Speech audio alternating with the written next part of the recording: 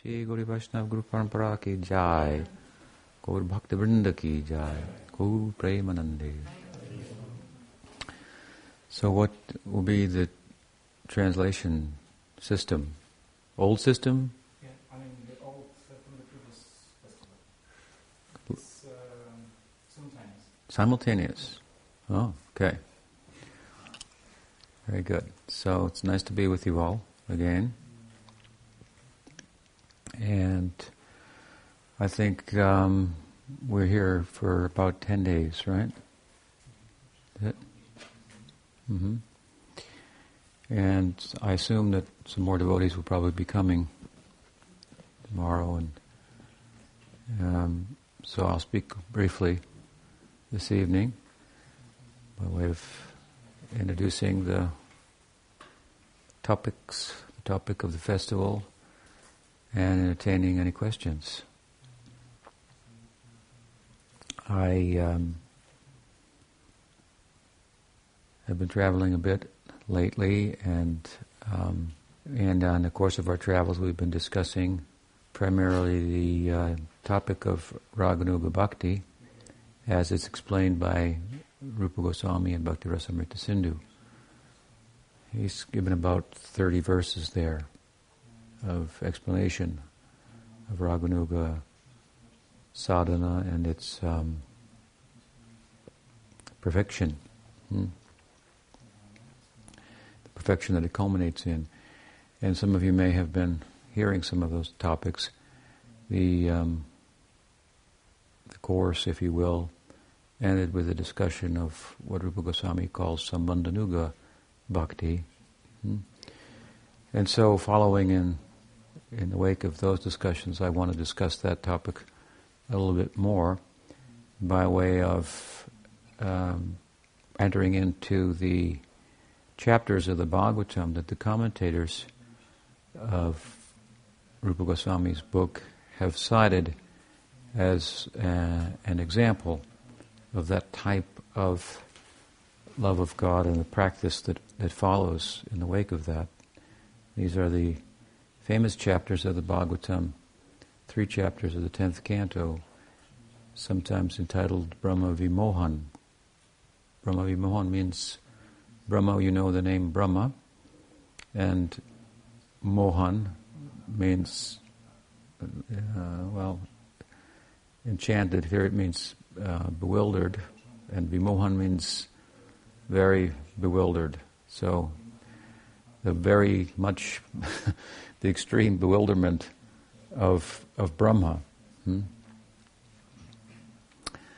And I'll address tomorrow how it is that our acharyas have referred to these chapters with regard to Sambandhanuga Bhakti, what Sambandhanuga Sadhana Bhakti is as a division of Raganuga Bhakti and so forth. But tonight, out of deference to my revered Siksha Guru, Bhakti Rakshak Siddhardev Goswami Maharaj, I want to speak briefly on this subject of Brahma Vimohan,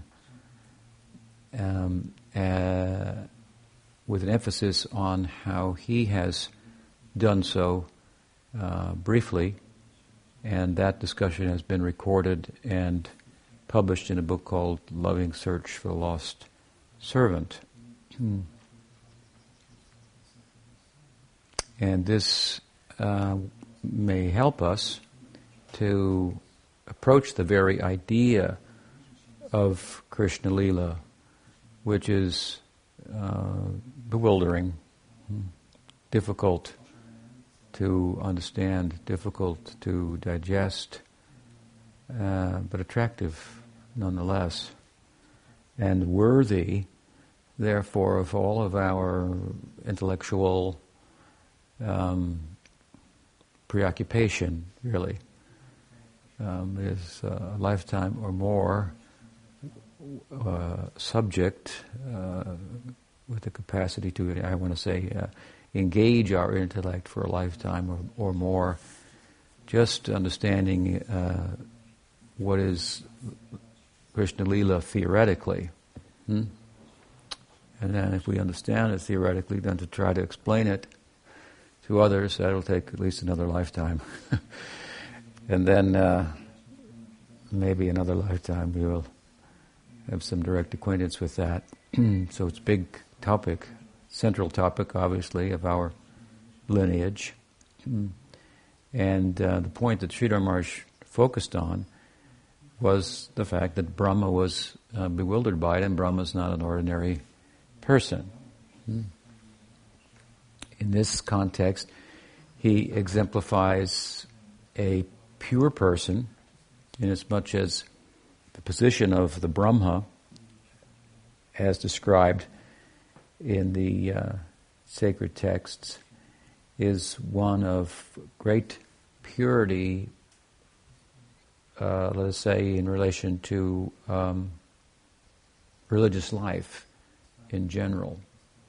Religious life is termed varnashram in the Bhagavad, and of course the Bhagavad speaks beyond that, beyond religious life, but in doing so it tells us much about that particular religious orientation to life. I've often differentiated religious orientation to life from the spiritual, experiential orientation to life.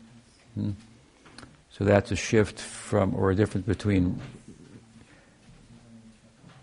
factoring God consciousness into our human life and, on the other hand, realizing that human life ultimately culminates in the potential to transcend itself. And then with regard to bhakti, of course, that preoccupation is otherworldly, and in the context of that, experiential spiritual life is pursued. So the ordinary religious life of varnashram, it is said that if one could execute the varna and ashram and its multitude of rules and regulations, a very rule laden, burdened orientation, if one could follow them all perfectly and attain a certain level of religious purity, for 100 lifetimes, the example is, one could become a Brahma. So this is a way of saying that he's a very pure person from a religious point of view. But we'll note that his purity did not help him to understand Krishna Lila. And that is very shocking. On the other hand, he is depicted as having 4 heads, which implies, among other things, that he's very intelligent, very thoughtful. The Veda, which is said to be the source of knowledge, emanates from him. He said that he studied it 3 times, and then he engaged in its distribution and so forth. And so he's also very knowledgeable, very pure from a religious point of view, from a human point of view, from a material point of view. And he was very learned. So he had much knowledge, but the knowledge, neither his purity nor his knowledge, helped him to understand the complexity, the amazing, extraordinary nature of Krishna Lila. And of course we are less equipped, less pure, and less knowledgeable, and this is our task, in a sense.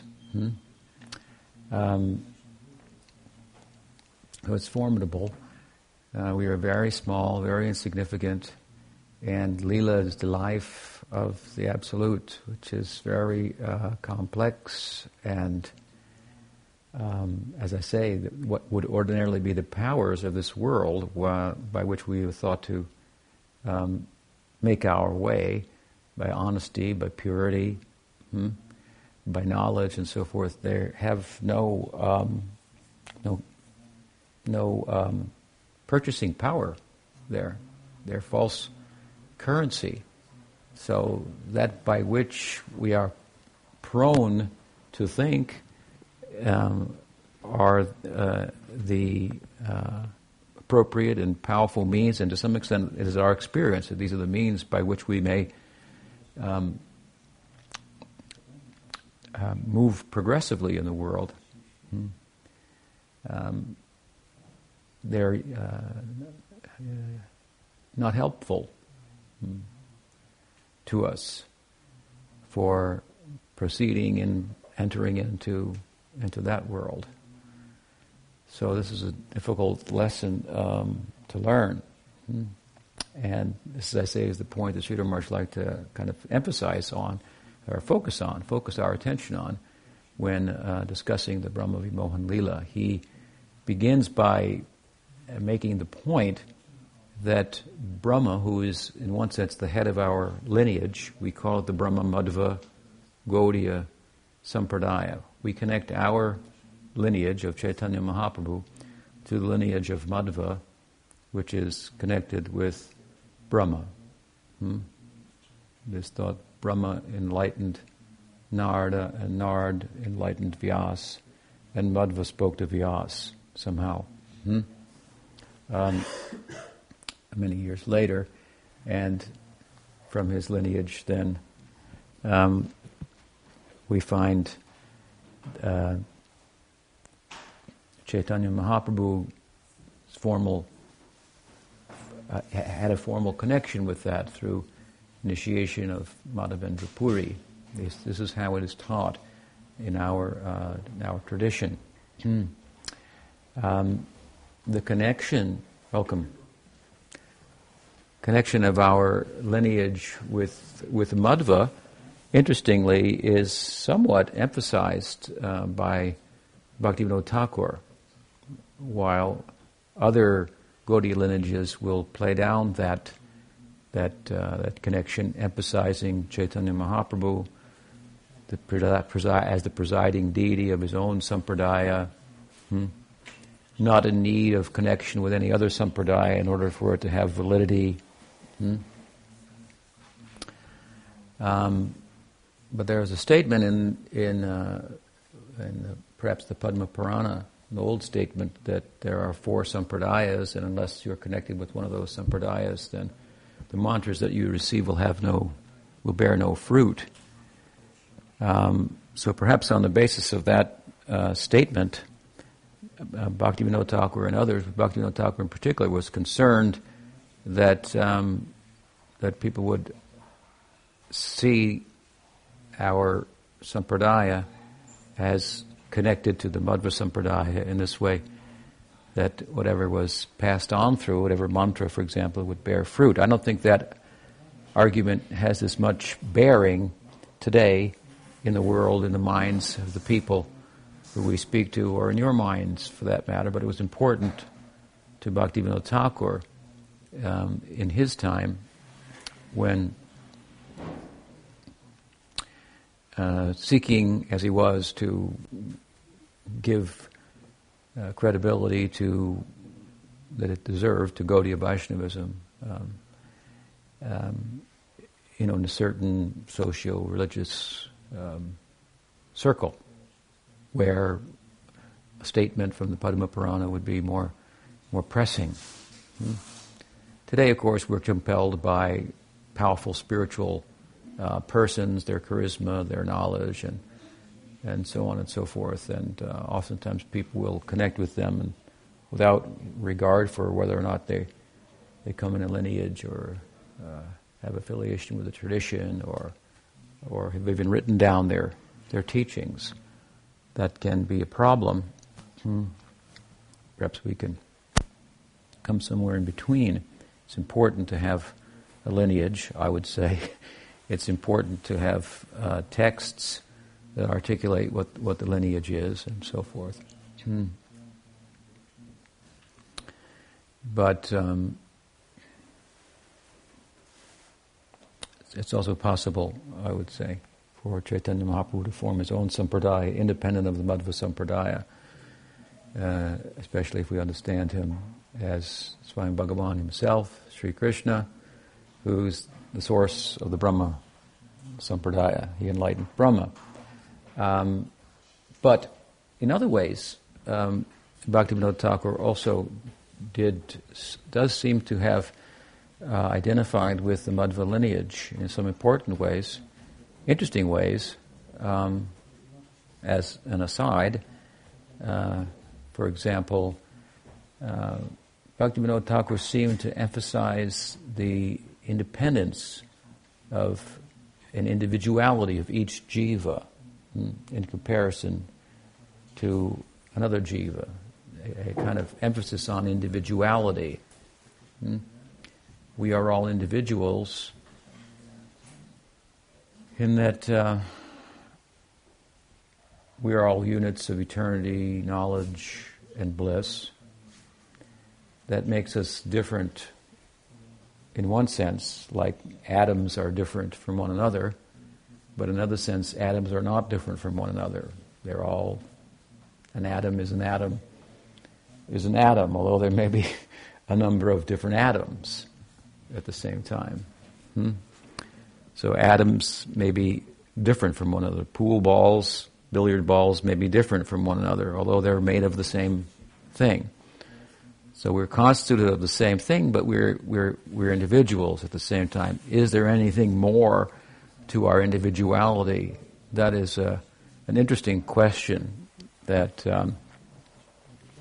doesn't seem to come up much in the founders of Gaudiya Vaishnavas in their writing, the Goswamis and so forth. They emphasize the point that we are units of eternity, knowledge, and bliss. That we have self, a sense of I am, that I exist, and so on and so forth. And our personalities are a result of our association, either with material nature, we develop a false personality, or in relation to bhakti, we develop an enduring, an eternal personality in the context of a relationship with Bhagavan. So what are we without these two influences? It's almost a mute question if we look at the word tatastha that has been used to describe us. Tatastha means neither here nor there, so to speak. Kind of in between, one side or the other. So is there an existence of the jiva independent of the influence of material nature and independent of the influence of bhakti, or the Swarup Shakti of Krishna? We do have a condition that in Gaudiya Vaishnavism is referred to as spiritual suicide, sayuja mukti. So that would be kind of in between, and it's nothing, so to speak. So it may be not worth entertaining in one sense. What are we independent of either of these two? But I would say, and I think this is the emphasis of Thakur Bhakti Vinod. I find it interesting that there is more, and the more to us, something that hasn't been emphasized by the Goswamis, but seems obvious nonetheless. And it has been emphasized by Baladev Vijayabhushan, who was of the Madhva Sampradaya and became a member of the Gaudiya Sampradaya. That emphasis is that we are units of will. It kind of goes without saying. We're not matter, so we're not inanimate. We're a unit of willing. Free will. A unit of will, which in one sense is life.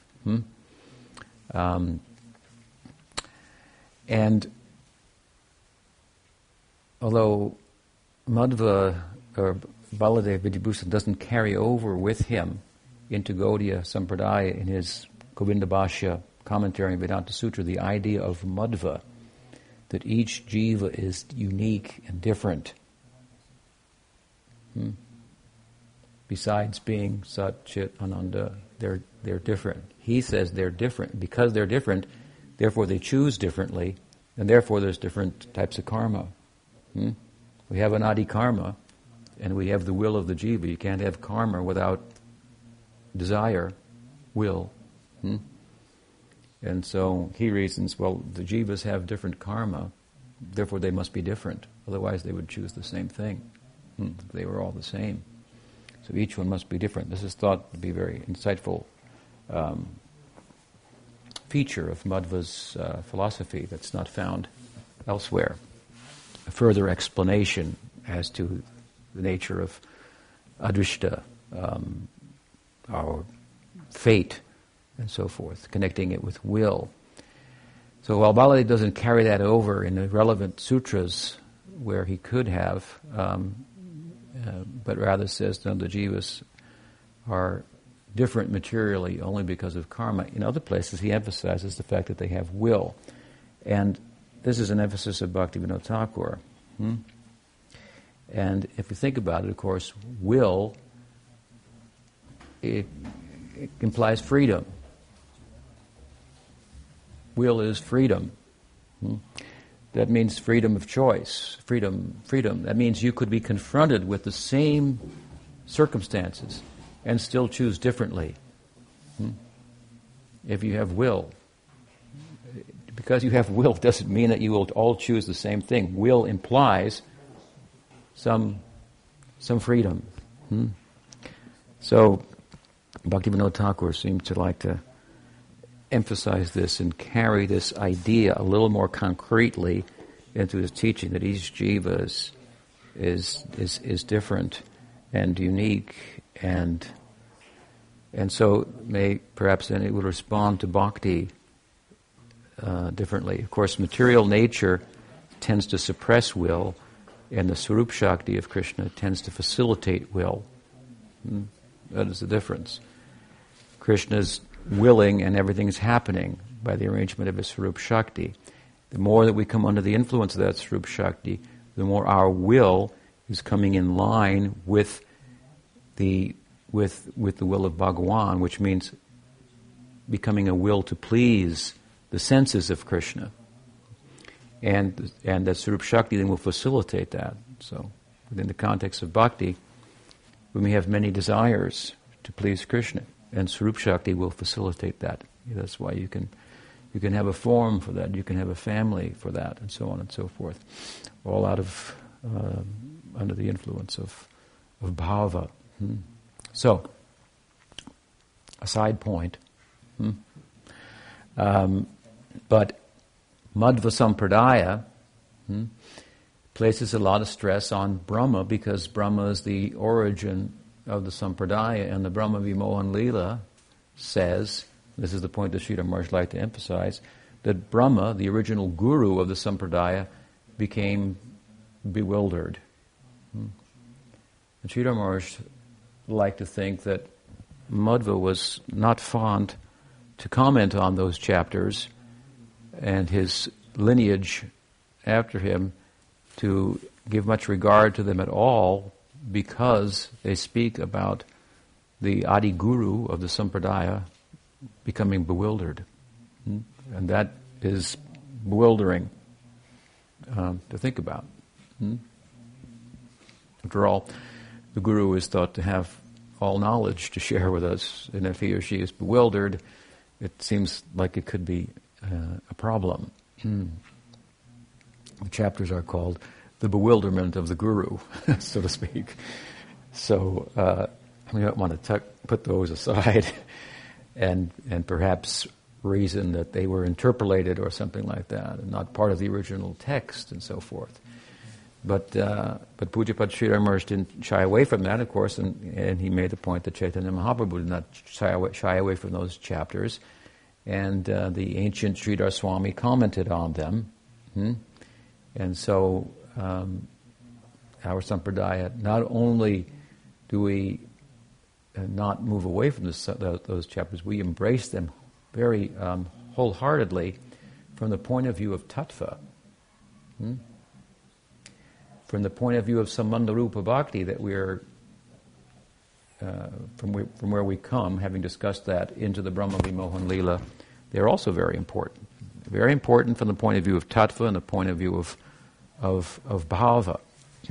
But from the tattva point of view, they're extremely important because, of course, they play out in the narrative of the Leela, the very key point that is the password, so to speak, of tattva for understanding the Bhagavatam.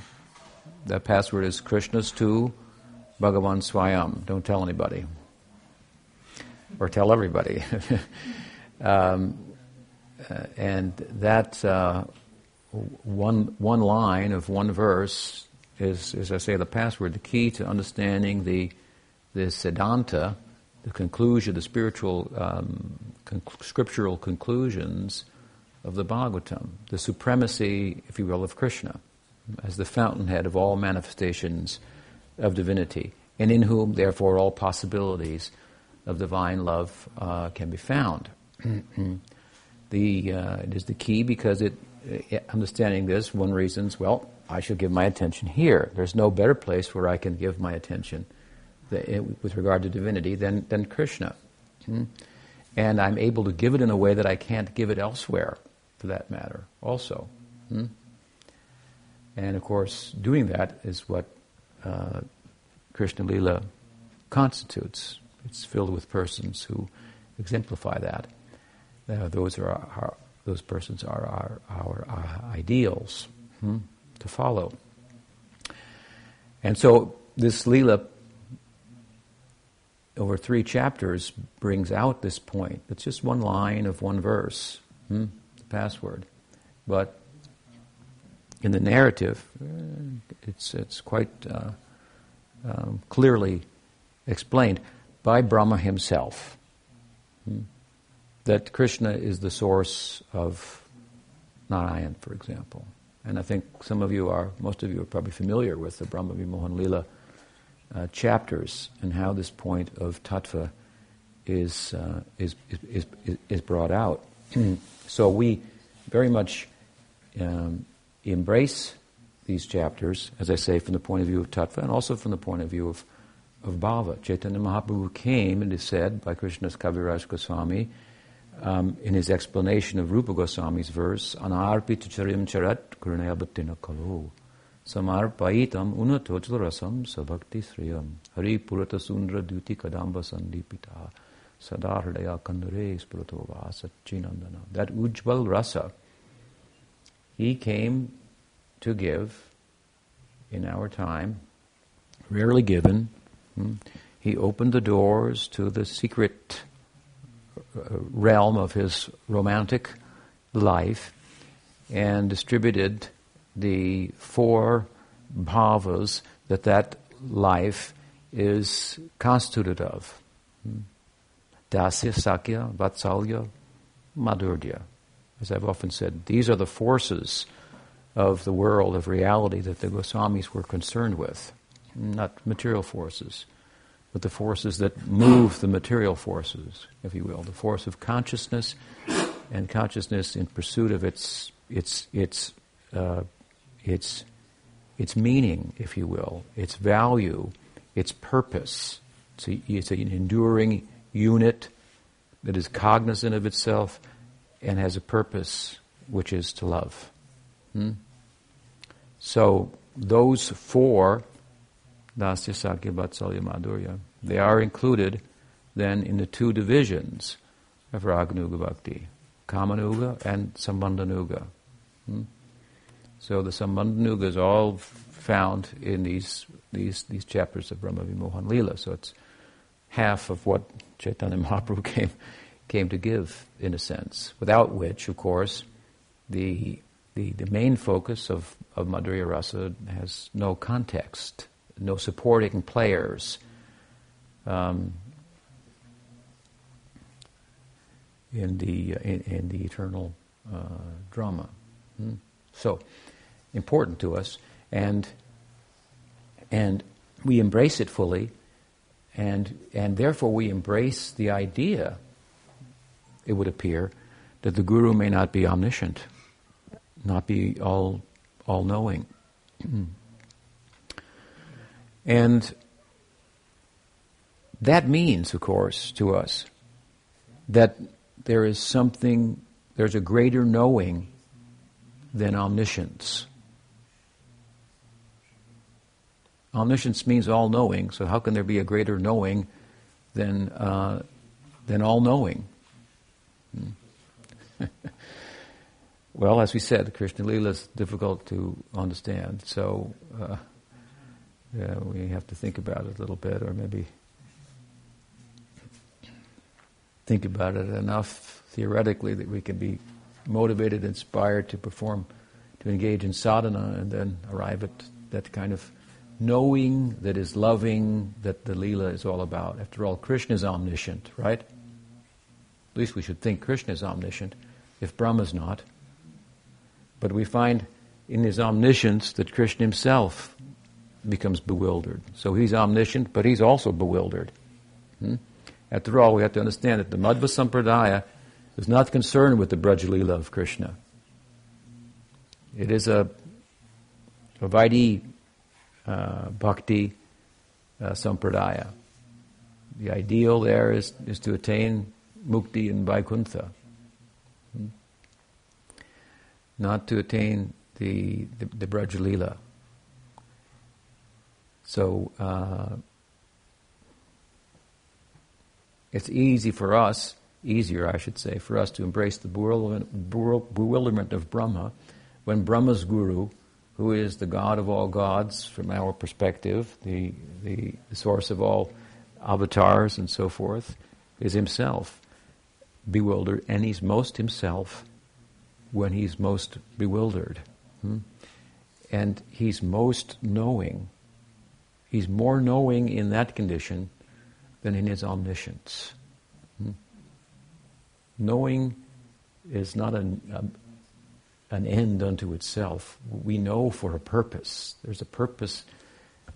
All action is informed by knowing, by knowledge, by some kind of knowledge, I guess, or lack of it. So we know, and then we do, and we become fulfilled in comparison to how well informed our action is, and so forth. So all-knowing would sound like a good thing, perhaps. If we could know everything, then all problems would be solved. In one sense, our problem is we don't know anything, or we don't know enough.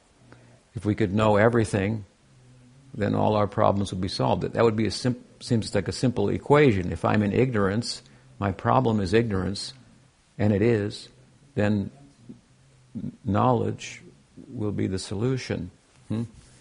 But there's a problem with all knowing as well. What is the problem with if you know everything?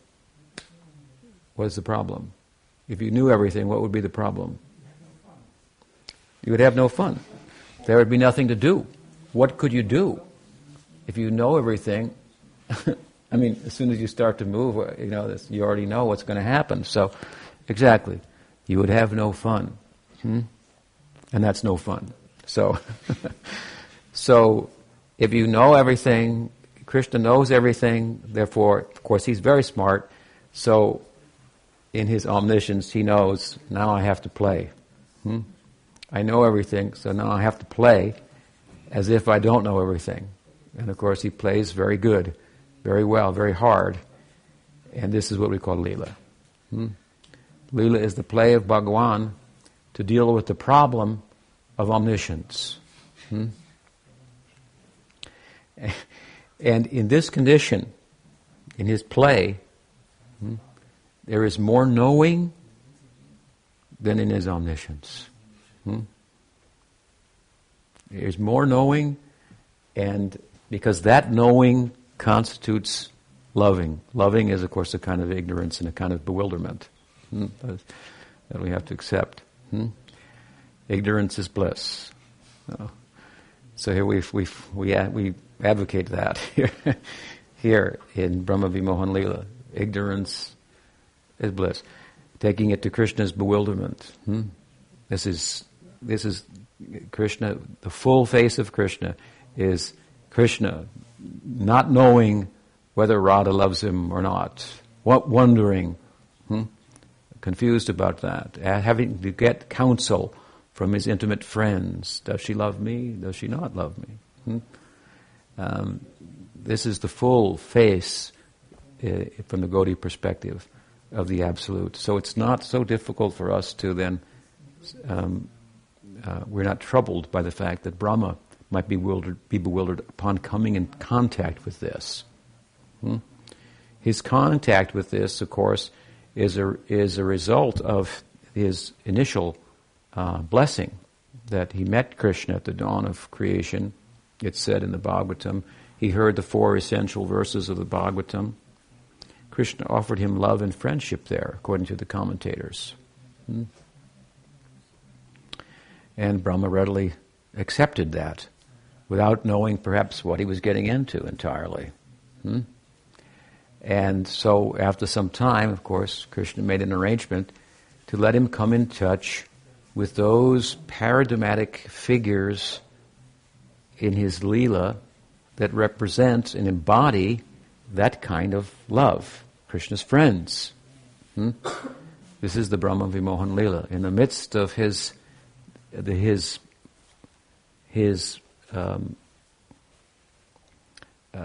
Sakyarasa, this whole Leela is unfolding, and Brahma's coming in and seeing Krishna, who previously he saw in the dress of a Gopa, but in a Gyan Mudra.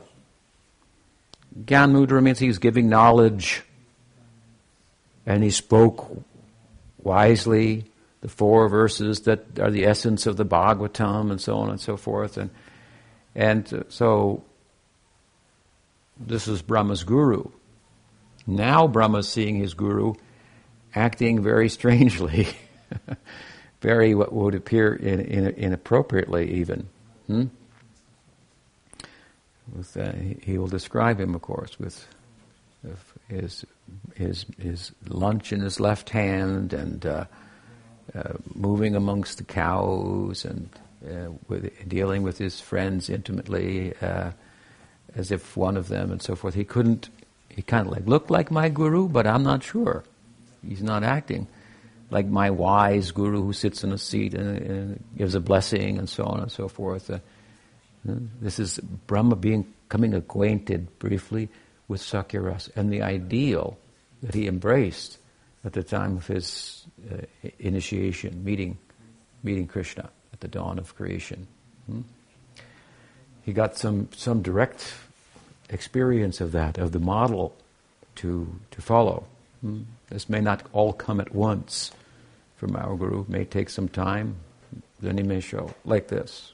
And then Brahma had to think about that with the 4 heads and so forth. He thought about it, of course, and he came to the right conclusion. He landed on his feet, so to speak. His heads, all 4 of them, were spinning wildly, but upon seeing this and all that this Leela constitutes, which is primarily the love of Krishna for his friends and his friends' love for him. This is really what it's about. And secondarily, of course, that Krishna is the source of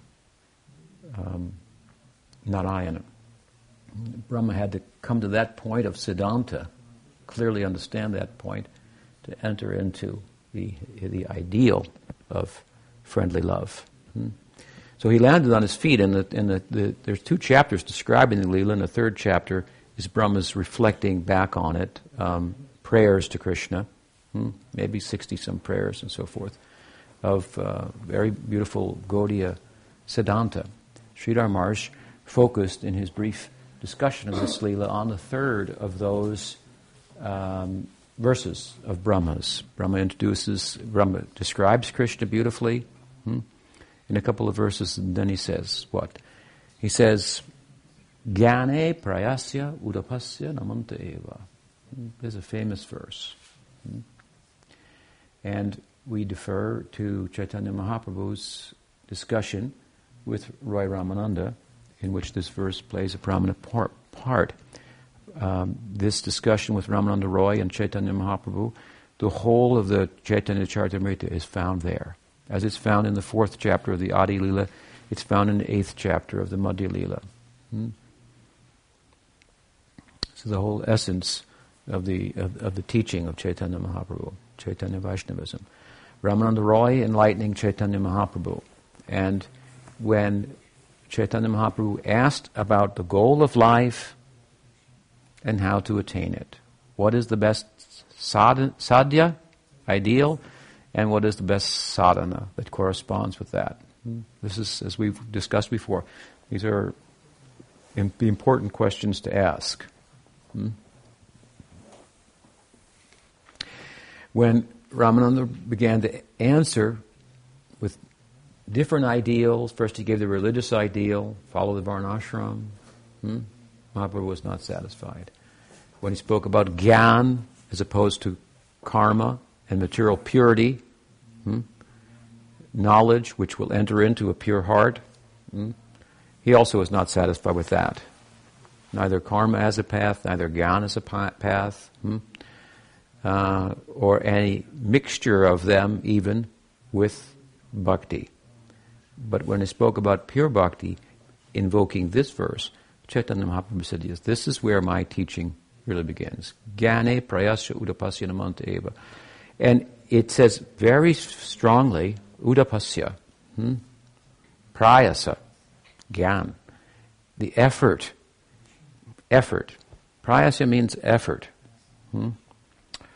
There is effort in bhakti, in our school of bhakti. But the effort, as I've often said, is make the effort to acquire grace. These are the two things. We need some effort and some grace. We need effort with a view to attract sympathy from above. This kind of effort. That is almost like it's not an effort unto itself. It's not a self-reliant effort. It's an effort for grace. Self-reliance is very much contrary to the Gaudiya idea. We are dependent entities. We are units of will, but our will is derived. We are units of Ananda, but it's derived. Units of knowledge and being, but they are derived. These are independent in Bhagwan. So the kind of Western individualism and so forth, and effort to establish oneself and so on, this is a little opposed to the ideal of bhakti. Effort to get sympathy, get grace. They say in English in our country, in my country, that, I've said this before, it says, real men don't ask questions. You got to be tough. My first thing is always, why don't we ask somebody? If we don't know where we are, why don't we ask somebody? I find a lot of people object to that. Of course, maybe they don't want to trouble other people or something, I don't know, but I just think very naturally, why don't we ask somebody? That would be the easy way to find out. Somebody locally must know. Prabhupada used to give this kind of example, actually. He said, if you want to know who is your father, if you don't know, what would be the way to find out? The most effective and easiest way to find out. You could go and research the birth records and so on and so forth, or you could just ask your mother. And she should be a pretty good authority on that. So this is an example of you make this kind of effort, not an individual rugged effort, and this is more or less how we're accustomed to moving in the world by our own effort, fighting our way, so to speak, with the instruments of power, of physical power and intellectual prowess. But as we said earlier, physical power in the form of purity or intellectual prowess in the form of knowing, this has no real currency for entering into Krishna Lila. It turns these things on their head. In Krishna Lila we find ignorance is the ideal. Bewilderment is the ideal. And purity appears to be thrown out the window as well. It's very, very strange. Jnane prayasya udapasya namante eva, he says. Prabhupada translates it, hatefully rejecting this effort-oriented intellectual kind of exercise. We may go and sort things out and know and then proceed cautiously as we know this piece and we get that piece in place and that piece in place and so forth. But we'll never know. By this effort, we'll never enter into understanding Krishna Lila. Indeed, Sridhar Maharaj makes the point, this will serve as a barring us from, like bars, barring us from entering in the Leela. While we're accustomed to thinking, and we have some experience in this world, it will get us somewhere. It will lock the door to Krishna Lila. To think that you can come in there just with intellectual exercise, by acquisition of knowledge, so by vivek, by discrimination alone. There's no place for discrimination, but that's a great art, to use discrimination in relation to bhakti. How to discriminate such a way, again, to make effort to get grace. This is a very different way of moving in the world. Jnane prayasya udapasya namanta eva. He says that. Mahaprabhu said, yes, now you're getting somewhere by this idea. And well, let me see. You can see I'm somewhat bewildered. I'll need to go to the book here. I cannot remember the whole verse. Jnane prayasya udapasya namante eva jibanti san mukharitam bhavadiya vartam stane stita shutikatam tanavan manobir ye prayasho jita jitopi asitrais trilokyam. He says that without knowledge you can go there. He says, stane stita, you stay in your position. Position means we have some, here he's referring to material position with regard to the social and religious system of the time, the varna and ashram. Everyone had their position within that. The idea in the Gyan Marg, of course, is to transcend the varna ashram, to leave dharma behind through knowledge. But here the verse is saying, you may stay in that position, which from the Gyan perspective is a position of ignorance, really. You can stay in that position and attain something more than you can by Gyan itself. This is a way in which the Bhakti school, strangely enough, embraces, in one sense, more our karmic orientation as a favorable field for the cultivation of bhakti, as opposed to Gyan, which is kind of no man's land, and the culture of which is very opposed to bhakti. The pursuit of karma, of things, of acquisition, we find readily in our pursuit of things, in material acquisition, that we have to serve. Even though we want something for it, we have to serve to get it. I once, many, many years ago, I started a magazine called Clarion Call, because I thought I had to write something, because we didn't have any books in those days of Gaudiya Vaishnavism for circulating. So I thought I have to write some. So I started writing a magazine. And one devotee wanted to do artwork for the magazine. And so I said, okay, well, we try it, So she did some artwork, and I didn't like it. That's a really difficult situation to be in. So I had to try to tell her that, you did a great job, but it doesn't work. And so, of course, I did my best to be encouraging and so forth. And meanwhile, I had hired, this was many years ago, I hired a lady to do graphic design in the magazine. And this other devotee was doing some illustrations. And so she became very disappointed and so on and so forth. And then she went into the next room where the graphic designer was, and they began to talk, and she began to share her disappointment, and the graphic designer began to educate her about how the world works. And I was just right there, and I was overhearing the conversation. And she was saying, you see, the thing is, in the real world, you've got to work for somebody, and the idea is you want to do it the way they want it. And that's how you get paid.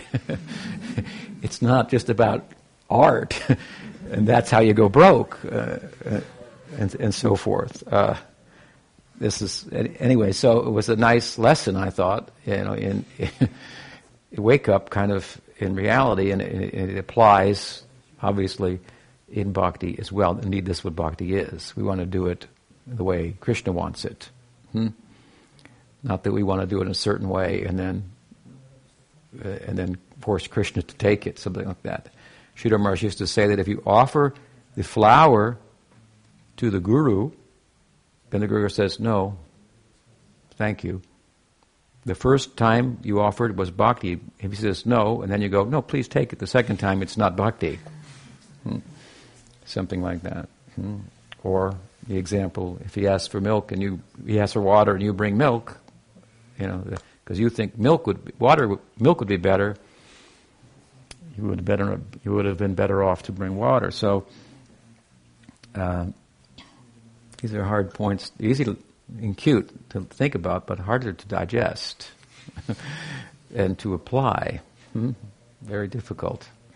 So point is here, even in the karma marg, which is the path of material acquisition, ignorance, attachment, and so forth, we have to serve there.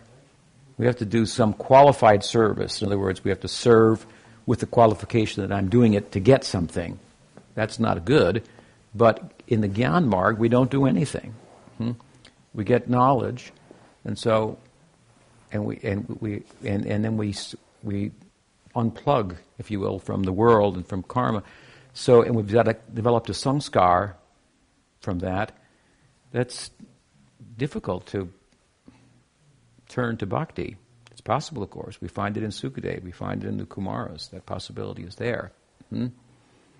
But it's not that every jnani turns into a bhakti, despite good association. These are particular jnanis in the Bhagavatam that are singled out. Sukadeva, the Kumaras, the Navyogendras. These are the jnanis that are highlighted in the Bhagavatam. Why? Because they went from there on to bhakti. Not all jnanis do. There are about 4 different kinds of jnanis Vishwanath Chakravarti Thakur has described. 2 of which are successful, 2 of which are unsuccessful. The 2 of which are successful, those who use some bhakti to attain Sayuja Mukti, those like Sukadeva, like the Kumars and so forth, who develop into Rasananda, who attain Rasananda by accepting the ingress, the influence of bhakti. Other 2, because they don't hold bhakti in any favor, they cannot be successful. So these particular type of jnanis, they've been singled out because they become bhaktas. And that's what the book is about, the Bhagavatam. So, point being here that you can stay in the field of karma, so to speak, a more opportunity for bhakti, perhaps more, you have to serve anyway, so focus your service here and the fruits will be greater. That's a good kind of, how you say, bait. Sometimes we say like that, well, you're serving anyway, why don't you just focus your service on Krishna? The result will be better. Of course, the result will be eternal service, eternal slavery. If we say it like that, then people might not be so attracted. Eternal, another form of bondage. Golok is like that. Vraj is like that. It's the cause of bondage. And we want freedom. But that is freedom inside that bondage. The bondage of love, of Krishna, attachment to Krishna, and so forth, is what I mean. So he says here that forget about knowledge. You can stay in the cultivation of it, which is ordinarily thought to be the spiritual ideal, the highest pursuit, and so on and so forth. You can just throw that away and stay where you are. And do what? Just hear. Shrutigatam tanuvan manobir. Just hear. Kind of it says just hear. Shrutigatam tanuvan. With your body, mind, and words. Tanu, mano. With your body, mind. You can hear in such a way, it means. Just hear. That sounds good. But just hear in such a way, with such attention. Heartfully. That your body, mind, and words become fully engaged in what you're hearing. In the implications of what you're hearing. Hear about Krishna Lila in such a way that you become attracted. And thus your body, your mind, and words are fully engaged. This is what we call sadhana. It's a real... there's some effort in that. To engage body, mind, and words, intellect, whole of our being, in a focused and practical focus on what is pertinent to us in regard to the pursuit of the ideal that we're hearing about and are attracted to. Brahma's become attracted to this Sakirasa. He's going to witness that. So as we hear from good sources, some attraction will come. Then to apply ourselves in relation to that, very practically. As I've often said, you have to know where you want to go and where you are now. And then you have to know both, and you have to focus on what steps it will take in the here and now to go there. We have to follow, but not imitate. We cannot just start acting like a gopi or a gopa, although the gopis and the gopas are our ideal to follow. But we don't have a gopa and a gopi deha, so we have to follow in these bodies, and there's a way to follow in these bodies, and these bodies are called sadhaka dehas, bodies given by our guru. And parameters are given with which to live within and practice. And that practice involves body, mind, and word, the whole of our being has to be given. This is real knowledge. We may collect knowledge here and there sincerely, and there's some value to that. But the value really comes down in the bottom, not to how much money you have, your wealth, but how you spend it. If you have a whole lot of money in the bank and you never spend it, people will think you're a very valuable person, that you have any worth. How you spend the money, right? Like if there's a lot of rich people, then it's not a question of who has more money, who has the best art, who collected the best, who got, what. And these are the things that are, that's another thing, of course. Nobody's a materialist. You might think, gosh, somebody paid, $1 million for the football, the soccer ball, that was the goal that won the World Cup.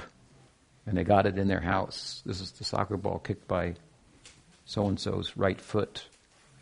And I paid $1 million. People, that sounds very materialistic, doesn't it? Pay $1 million for a soccer ball. But they're not paying for the ball, are they? They're not paying for the ball. They're paying for something else. They're paying for the feeling. For a feeling and a value that's been posited on the ball. And what is all that? Where's the feeling come from? Where's the feeling about? That's coming from consciousness. You understand? Consciousness, as I've often said, gives meaning and value That's what they're concerned with. Nobody's a materialist. You understand? They're interested in the self. You know what the most used word in the English language is? It's probably the same in Polish. It's probably the same in Finnish. It's I. I. This is the most used word. I do this, I went here, I go there, I want this, I don't want that. I. This is the most used word. It's what we are most focused on. I. And what we know least about.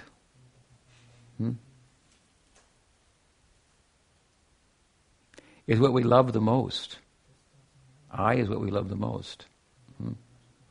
And still what we know the least about. If we could know fully, what is the I? How much we could love then. Barely knowing the I, we are completely preoccupied in loving it. Do you understand? And this comes out, of course, in the Brahma Vimohan Lila also. It's one of the major theological points of Brahma Vimohan Lila that is made in the Upanishads. It's not the wife that the man loves, but himself. It's not the house that the man loves, but himself. It's not the child that the woman loves, the mother loves, but herself. These are like Upanishadic statements. What is the meaning? The Upanishads are full of questions and statements like this that seem like kind of simplistic, and we think they're supposed to be very elevated, but we read the stories in the Upanishads and they sound very kind of simple. There's only a couple subjects in the Upanishads. 2 subjects. I and you. The world and me. Others and me.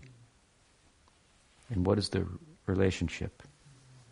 It means, what is the relationship between consciousness and matter? The subjective and the objective world. Even other persons, of course, we objectify them, so we see them as objects, a material composite and so forth. So it's I, the subjective, private I of experience, and in the world that is experienced. And the whole thrust of the Upanishads, of course, is to turn our attention to I. What is I? The Upanishads ask questions like children ask. Einstein said once, when he was asked, "How did you discover the theory of relativity?" You know what he said? He said, "I didn't stop asking the questions of my childhood." Questions like, "Dad, what is time?" And Father says, "It's time to go to bed. We'll talk about it in the morning." The questions that adults put off as unanswerable. These questions that come in childhood, these are the kind of questions that come up, that arise in the Upanishads, that they say should be pursued. There are answers to them. And answering them, this is really to unlock the meaning of life, the purpose of life, to find fulfillment. And the whole thrust is, again, to turn from our pursuit of the objective world to the pursuit of the subjective world, the I. Where we are a unit of value and meaning, consciousness. We are an object of love. We love ourselves. We love things because we're in them, in other words. Because it's, as I've often said, it's my husband, it's my wife, my child. Therefore I love that child, that wife, because I'm in there. This comes out in Brahma Vimohan Lila, of course. But the I is that the self is the most lovable, and Krishna is most lovable because Krishna is the source of the self. The cowherds ended up having Krishna as their son for 1 year after Brahma stole them. The cows had Krishna as their calves for 1 year after Brahma stole them. And Baldev marveled at how, when he saw this, how much they were loving their sons, how much the cows were loving their calves. And he realized, oh, Krishna is manifest as them. Krishna is the most lovable object. The self is the most lovable object because, and because it's part and parcel of Krishna, the supreme subject. The full face of the subjective, plumbing the depths of the subjective reality, we come to Krishna and all that he's about. So as we are a lovable object, we are so because Krishna is the most lovable object. So it's possible. Ideas by bhakti, by hearing. By hearing about Krishna, staying in a position we're in, simply hearing about Krishna, making this kind of effort.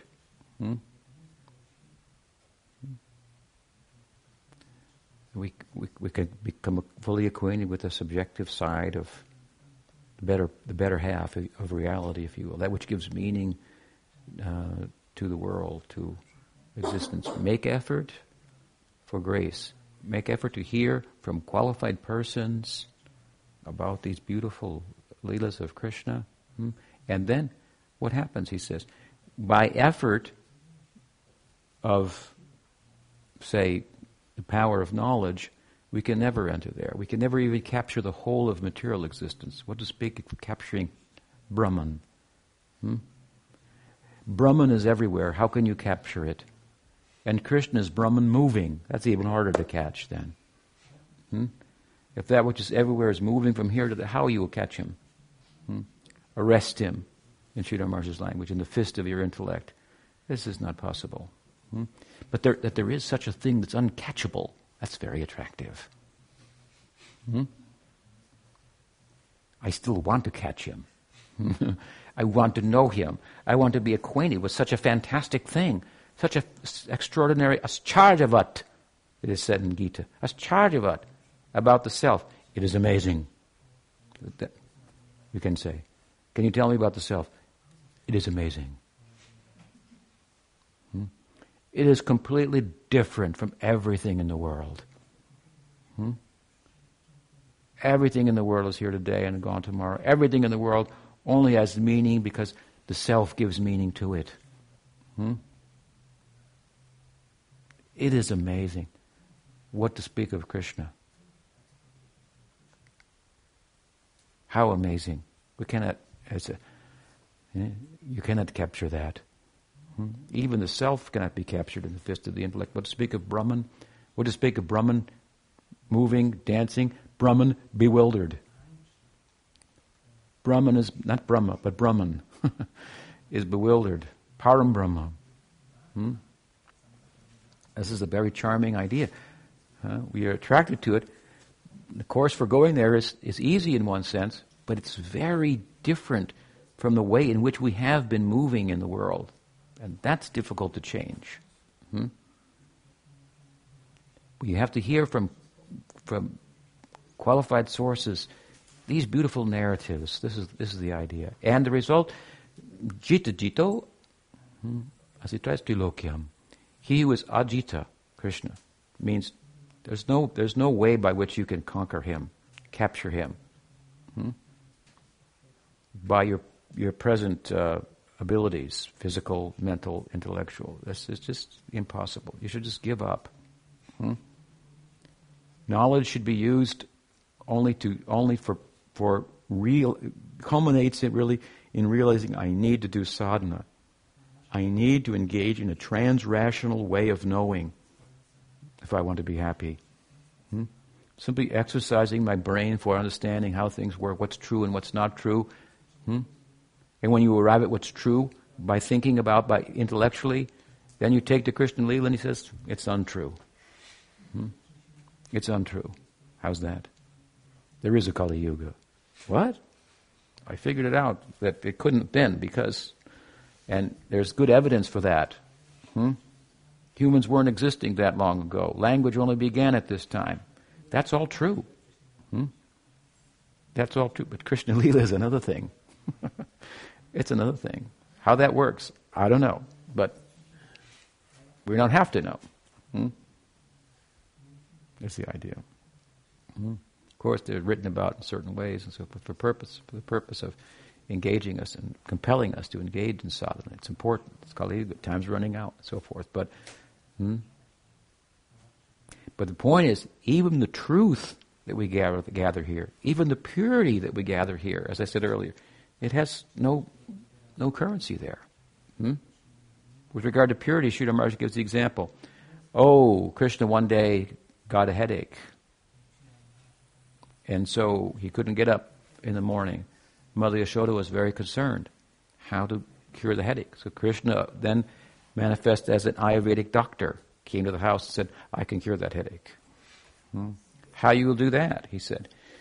She said, you have to take a pot, a clay pot that has holes in it, and bring water from the Jamuna.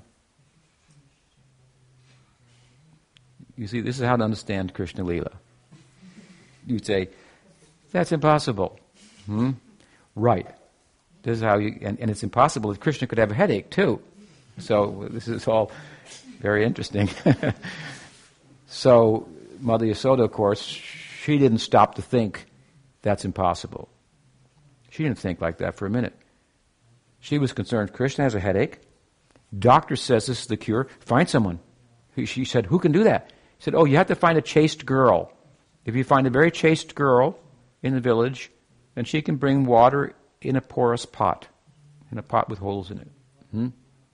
So, Mother Yasoda, dumb person, right? Ignorant, cowherd. She's not a smart person would think, wait a minute, you can't bring water in a pot with holes in it. There's some kind of trick here. Don't go forward. Don't proceed. Don't wait for everything to make sense to proceed. To some extent, it has to make some sense. That's true. To some extent. But suspicion also leads to suspension. If we are exercising our intellect in such a way that we become suspended from applying ourselves in a transrational means of knowing, then we've erred. We have become only a toy in the hands of our intellect. It's very difficult to understand. If you're a toy in the hand of your senses, it's easy to understand. You can feel it. You can see it, you can feel it, other people will tell you. And if you become a toy in the hand of your mind, also it's more readily understandable. To become a toy in the hand of your intellect, people will think you're very smart, and they think you're very intelligent, very good reason for not practicing. That's good. Very intelligent, yes. And suspending oneself from a transrational exercise. So this, to be a tool, only a toy in the hand of one's intellect, this is a problem. It's very hard to sort that out.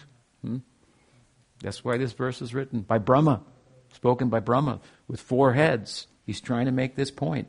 Don't be a toy in the hand of your intellect, or to speak of mind and senses. Mother Yasoda was not like that. She was told by the doctor, take a porous pot, fill it with water. She just said, who can do that? A chaste girl. Okay. Does that make any sense? No.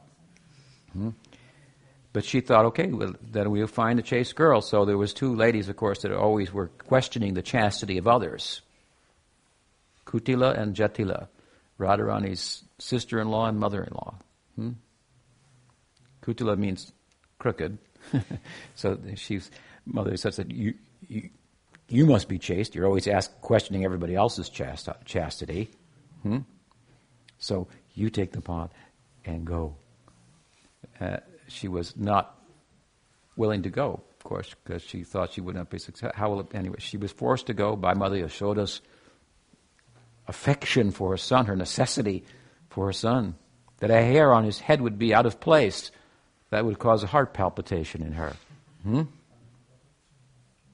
So by the force of her affection, Kutila had to go and come back with an empty pot.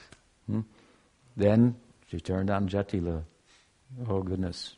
She's always concerned, especially about Radharani's chastity. Married as she is ostensibly to her son. She was forced to go. She came back with an empty pot. Mother Yasoda now, what to do? The most chaste ladies in town, who are always questioning the chastity of others, they could not do it. Krishna said, the doctor said, I think that one over there, hiding over there, when you're talking about chastity, Radha, give her the pot. So she went and said, Krishna manifested in the Jamuna and held the pot, like invisible to everyone else. And that water was poured on Krishna's head, and his headache went away. These are stories. They're very charming. They're beautiful. We think they're ontologically true and existing and so forth. But we have to understand the point that they're making to go there. You see how this is trying to just take apart the way you think about things. What are the possibilities and so forth. Radharani appears impure in the Leela, married to what is his name? Abhimanyu. And running off with Krishna in the night seems to be impure. But pure, it is saying to us in one sense, material purity, that will not help you. And bhakti will come to you even if you're materially impure. It will make you pure, that's a byproduct. It will give you knowledge, that also. But it will give you access to enter into the world of Krishna Lila, where anything is possible. And there, Jita Jito. Jita? Jita. Ajita. He who is Ajita, unconquerable, that Brahman who is moving and dancing, how you can capture him? He becomes captured. That is what whole Krishna Lila means. Brahman has now been captured. Why is he moving? Why is he dancing? He's moving under the force of bhakti. The power of bhakti is making him move and dance and become subordinate and bewildered in love, subordinate to his own devotees. This is our ideal. Brahma had to become bewildered to enter there, is the point. So this Leela we'll be discussing. I wanted to introduce it in this way. Any question? Yes. I have a question about the statement that Krishna is most himself when he is mostly bewildered, when he don't know. In such situation, he can be still called Parameshvara or Supreme Controller, because how one can control without knowing? So when Krishna is bewildered, who is controlling everything? Yeah, it is a problem, isn't it? That's a problem. When Chaitanya Mahaprabhu came to the world, Mahavishnu left his post. He's controlling the world. He became Advaita to dance. What happened? What yes, what will happen if Krishna leaves? If Krishna checks out, so to speak, and become bewildered. In one sense, for that, he has other manifestations of himself that are concerned with that more directly. Paramatma feature, particularly with regard to the world that needs to be controlled. Vaikuntha is more or less out of control, but Krishna Lila is way out of control, of course. But in other words, control is there for morals, and so forth. Are there for the immoral to improve their situation and so forth. Rules and so forth are there to help us come to love, at which point they're retired. And Vaikuntha is a realm of love, so rules are retired there. And people are engaging spontaneously, of course. And in Golok, in the Braja Lila, that much more. In this world, we need control. So Krishna has agents for that. Mahavishnu is controlling everything. Paramatma, in 3 features. He's got it from biggest to the biggest to the smallest to the smallest. This is Vishnu, all pervasive. He's not missing anything. This is his business. He does his Leela is not anywhere near as attractive as Krishna Leela. It's Srishti Leela. Srishti Leela. The real purpose of the Srishti Leela is that God might also experience compassion. If he's all love, if he experiences all kinds of love, he has to experience compassion. And Krishna does not so much get the desire to show compassion to the world because he's absorbed in his own world, lost to that. But in Vaikuntha, Narayan has some desire to bestow Sayuja, Salukya, Sarsti. There's no one to bestow it on at Vaikuntha. So another world has to manifest for that. Another form of himself. That is called the Srishti Leela. So we are born to be the objects of the compassion of God. And of course, in Kali Yuga, there's a special concession. But the door to Krishna Leela is opened. You can enter there. So Krishna doesn't, anyway, but Krishna also doesn't lose his omniscience. He's still omniscient, but he's bewildered at the same time. That's even more confusing, I know, but it recedes to the background. It's said that he's omniscient enough to hear the prayers of his sadhakas in this world. That's what you have to understand. That's what Krishna is all about. To say that Krishna is the supreme controller, yeah, it's true, kind of. But we like to say that, yeah, he's the controller in that he controls by love, by affection, and his realm is Goloka, and everything is within Goloka, so to speak. That's another explanation we may come to that. How everything is inside Golok. So, but his specialty is not really controlling every detail. He has other manifestations of himself that serve such purposes. What else? Yes. And the question, I don't know if I understood it properly. You say that the effort to receive a mercy is important, and this Western idea of individuality is not so helpful, and it seems like the extroverts have easier access to this than introverts that are shy and so on to attract the attention of Guru.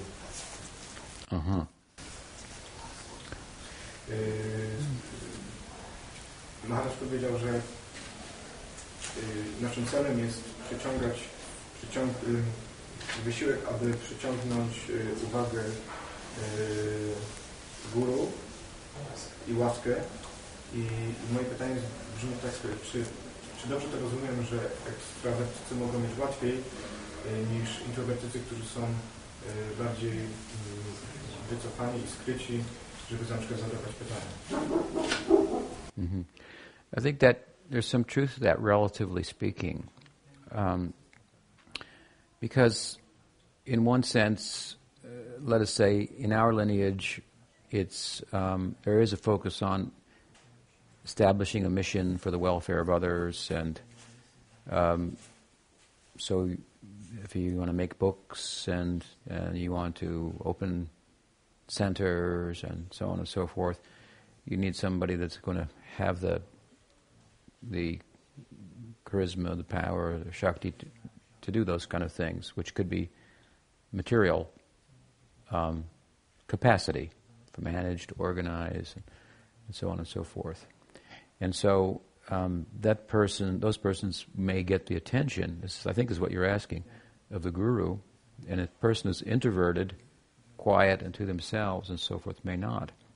But I would say that they will get the attention with regard to the external type of preaching concerns that are there.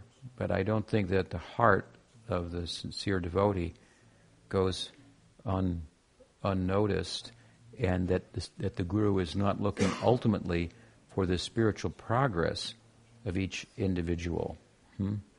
And while someone may be good at managing and organizing and so forth, that's only ultimately, in the eyes of the guru, as good as, in the context of doing so, one's actually developing some, Krishna consciousness and a taste for the practices and so forth. Once Prabhupada was asked a question by a devotee. He said, "What is the best service we can render to Krishna?" And I was there, and it was a big assembly of devotees. And I know it was on the devotee's mind. He wanted Prabhupada to say, book distribution.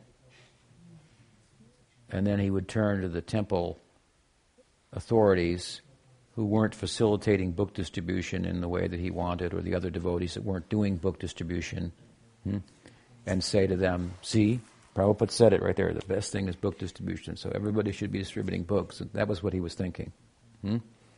And certainly he was getting some attention for selling books and so on and so forth.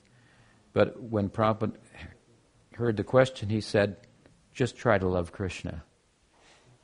And then he went, the guy who was, he was exposed, so to speak. So there may be an appearance of that, and of course, introverted or extroverted, we should try to help to establish Gaudiya Vaishnavism in the world, if nothing else, by our own personal example and so forth. And I think that the Guru is looking for that, whether we are the person who stands out and, yes, he organized everything, thank you very much, and so forth, or not. That's not the whole story, so to speak. It's easier to catch attention of spiritual master if you are bold. Some boldness is good. That's true. And I tell you how it works. If people are my disciples and they come to me and they want to get close to me and then I'm attracted to that. If they're shy and they want to stay away, then I also honor that. But people have different personalities. That's true. I love all of my students, but some, they come forward and they want to know what I'm about and they want to do those things, and so naturally I give them attention. That's understandable. I don't. Those who are shy and remain in the background and so forth because of their nature. I study them too. I think about them and point them out to others sometimes, to the bold ones, as he is doing and so forth. But I think the overriding point is that the qualified guru will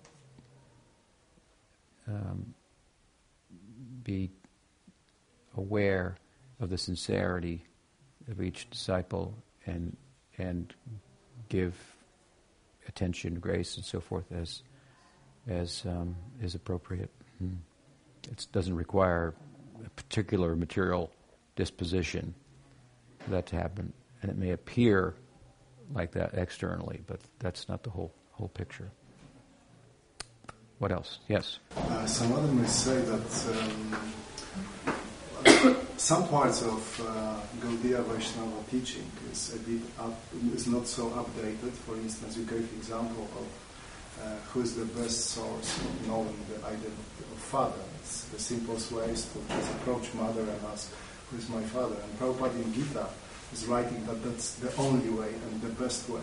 But somebody might argue that today we have this DNA parental testing, and there is other way to know who is my father. And actually we can be, of course, according to the science, we can be pretty more sure that this is my father, my biological father, than whatever my mother says. So my question is about... my question is about these parts of the teaching, which are related not strictly to Siddhanta, because Siddhanta is also... but these parts who relates to the world which is outside of us. So I will use this broad term.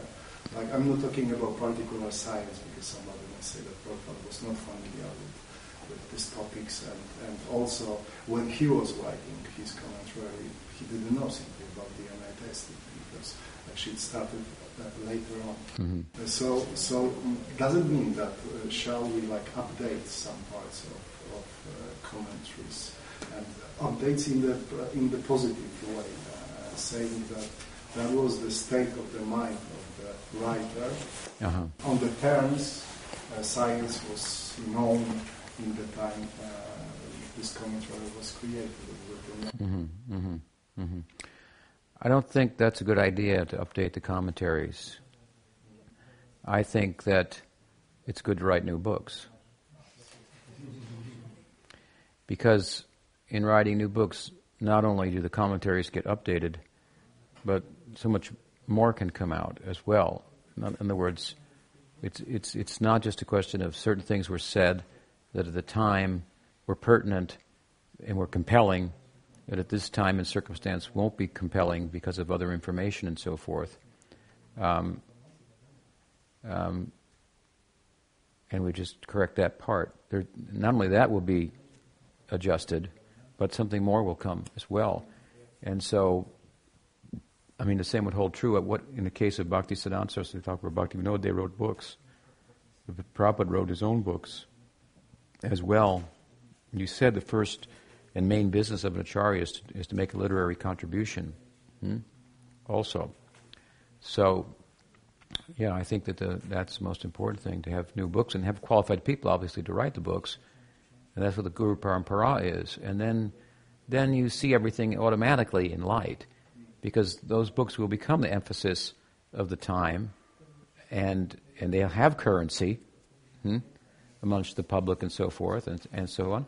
And the previous commentator, who the present commentators derive their inspiration from, will also be appreciated in light of the present commentator.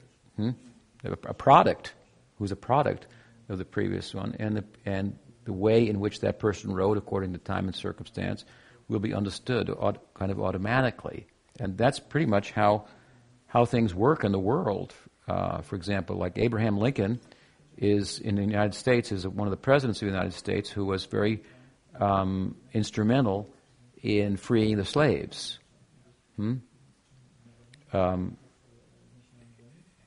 At his time. Still, if you studied him very much in detail about things, you would find practices that he was involved in with relation to the Afro-Americans that were objectionable, would be objectionable today. Like, I think he had slaves or something like that, or something like that at one point, which was common. So, but nobody thinks of him like that. Everybody thinks about what he was really about, according to the time and the circumstance, and he's so. That's just a material example. I think it works in our Guru Parampara as well. Does that help? Yeah. And of course, the point about asking your mother is, of course, the point that if you want, there's no DNA testing for spiritual life. So if you want information about spiritual life, you have to go to someone who has it.